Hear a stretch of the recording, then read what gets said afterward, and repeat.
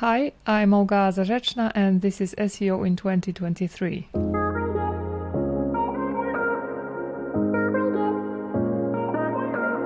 Olga, what is your number one SEO tip for 2023? So my number one tip for SEO in 2023 is to always go an extra mile with anything you do in SEO. And I will be exploring that in more detail in 4 areas such as keyword research and content creation, SEO audits, and technical SEO. Superb stuff. Okay, shall we dive into keyword research? How do you go the extra mile in keyword research? So in keyword research, when you are looking for potential keywords, topics, maybe we should treat them as topics, not as keywords any longer. So when you're looking for new keywords, you shouldn't just rely on one tool. You should rely on 5 or even more tools.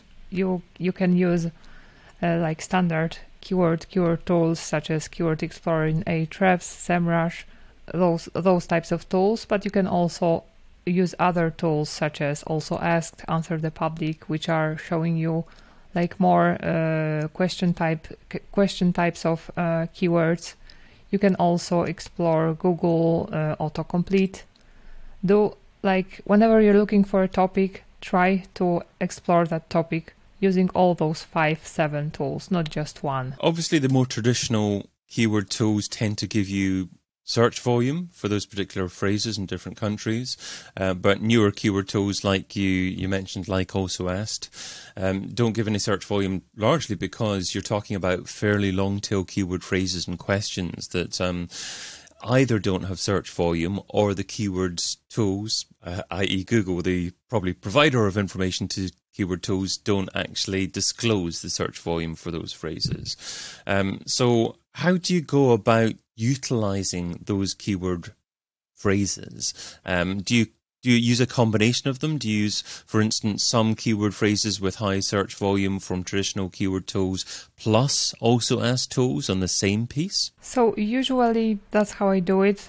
In the case of in-depth, longer guides I usually rely on those keywords that have high volume search. And when I create supporting articles for those in-depth, longer guides, then I rely on longer tail keywords that usually don't have any volume shown in those tools, but still, from my experience, even those long tail, 0 volume keywords usually can bring significant amount of traffic. So I'm not like wed to keyword to the volume that those keywords have, but rather I want to find the keywords that I know I can explore, that I know that I can talk about those topics. And if I create a lot of those articles about those specific long tail topics, I have a silo already on my site, and usually this silo works relatively okay and nicely supports those really like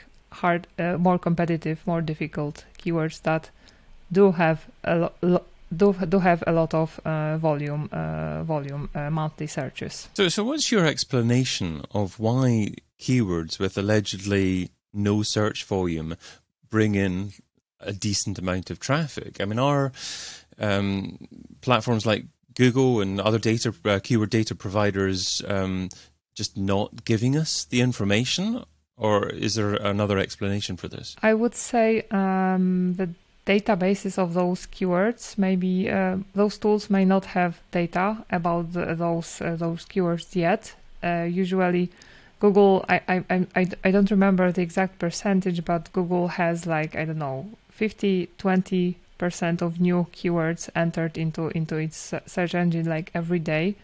So we may not have data about some of those keywords yet.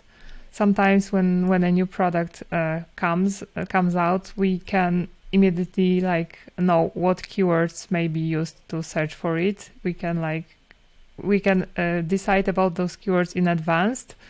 So I would say we don't need that data, to be honest, because there are so many different variations that I don't really I don't really spend a lot of time on analyzing keyword volume. Instead, I focus on what's ranking in top 10 and whether I potentially stand a chance of being there. And that's my maybe a bit simplified method, but... No, but that's good advice. I like the good advice because I think that many SEOs are guilty of, and I can understand this, because I've come from a background of SEO as well, of perhaps majoring on issues that perhaps doesn't have an impact on the bottom line. And whether something's an issue or not, if it isn't that important when it comes to actually delivering value to your client, delivering rankings, delivering traffic, delivering conversions, then forget about it and actually focus on something that makes the difference. So your number 2 way of going the extra mile is focusing on content creation. What do you mean by this? This is slightly is connected to keyword research as well. So when you create new content, go the extra mile by creating something that's more in depth.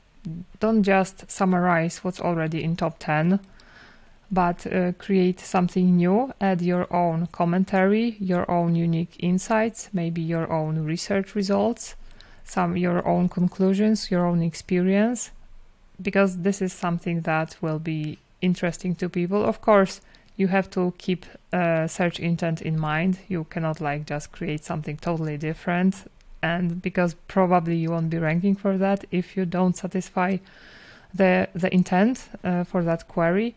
But you still can do it way better than the rest of 10 than the 10 top sites do that. So spend more time maybe on creating those articles, but do them in a better way. And number 3, third way of going the extra mile, content audits. So yeah, that's SEO audits. That's my kind of area of expertise. So don't rely on just the tools telling you what to do, what mistakes a site has, what issues the site has.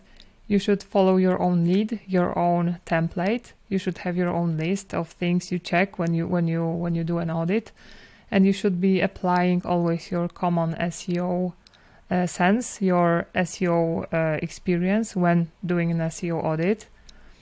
Add a quick wins section to your audit, even though you are supposed to audit the site and find the mistakes, the issues. You may add quick wins section and list 10 things that can be improved quite easily and which can bring relatively quick effects. And usually this will make your SEO audit way more powerful, and you will be able to provide sometimes the results within weeks, not within months or even years, depending on the case. So what's an example of a quick win that you've picked up that hasn't really necessarily been picked up by a traditional SEO audit? So for example, I usually like to look for sites, analyze the sites that already rank relatively well. And I like to offer some further optimizations for those sites, for example, through internal linking or through on-page optimization. So I always check how the site ranks in Google Search Console, Ahrefs, SEMrush, all those tools.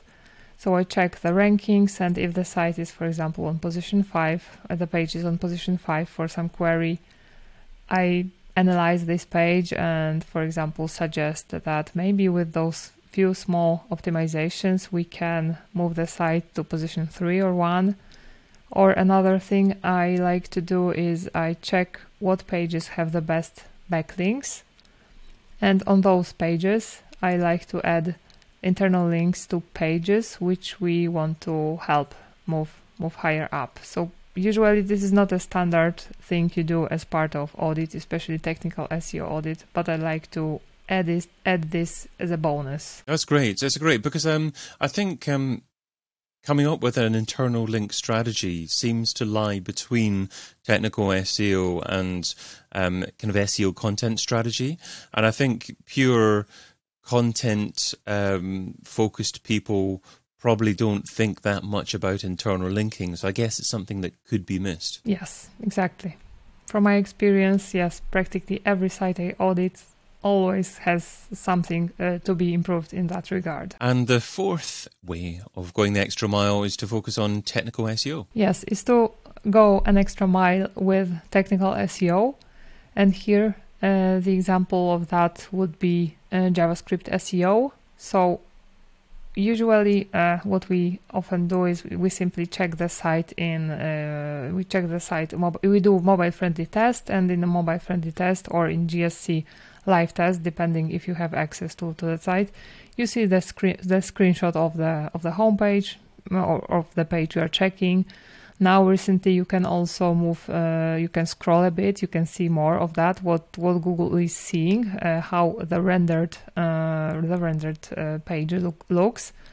But I recommend going an extra mile by, for example, crawling the site with two crawlers, like for example Screaming Frog and Sitebulb, executing JavaScript on both, so that you can, because if we are talking about a huge site, for example e-commerce site that has tens of thousands of pages, it may be tricky for you to do this manually. So if you render JavaScript on all pages, the tool will help you compare what links are, for example, added with JavaScript, if there are some important content differences. If some content is not visible, it will be way easier for you to prepare like site-wide analysis of what's actually going on in terms of JavaScript SEO, whether the content is the same, the links are the same, or if there are changes, if these changes really can impact your SEO bottom line. So you talked about crawling with both Screaming Frog and Sitebulb. What specifically are you looking for that's different between the two different crawlers? And isn't there a potential negative there about actually not knowing which information to trust if you're using too many different tools? That's a good question. So I like using two tools because each tool works a bit differently, shows a bit different results, and kind of I listen to my own lead, my own checklist of things I want to check, and I simply analyze the results and kind of I check the things I want to check by looking at the results. It is not the tool that is telling me that this is the problem. For example, when it comes to JavaScript SEO, I check canonical links, whether they are changed, or I check internal linking or links in navigation.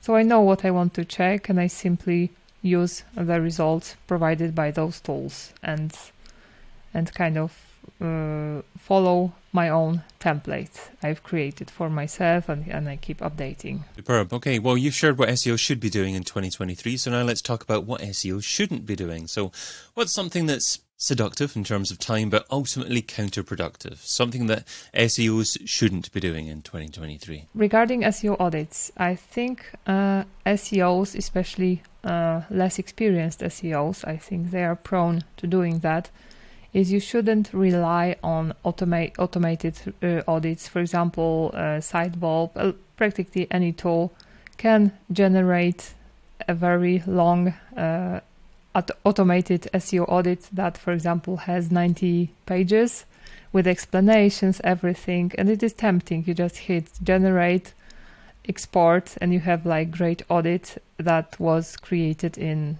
30 seconds. But don't do that, because usually what you have there has nothing to do with how this audit should really look, because only you as an SEO with your experience can decide whether a specific issue marked by the tool as issue is really an issue, because you know the context of the site, you know the scope of the site, you know the purpose of the site, the challenges the site is facing, and no tool knows that. So don't do that. Use your SEO brain to create SEO audits and add your own commentary that's really tailored to the site and uses the examples from the site, no general vague examples that this is a mistake, fix it. If you want them to fix it, show how it should be fixed. So you mentioned that you often come up with your own templates for conducting an SEO audit. Do you actually design a bespoke template for each site based upon what the issues are likely to be, what their CMS is, what the likely desired outcomes are likely to be?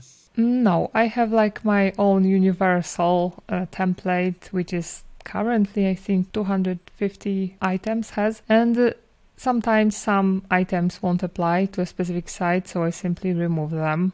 But it probably has everything from technical SEO to content analysis to even Google questions about core updates to EAT. Everything is there, and depending on what type of audit the client buys, I adjust that template. Olga Zarr is an SEO consultant and CEO at SEO Sly, and you can find her over at seosly.com. Olga, thanks so much for being part of SEO in 2023. Thank you, it was a pure pleasure to be here again. Get your copy of SEO in 2023, the book, over at seoin2023.com.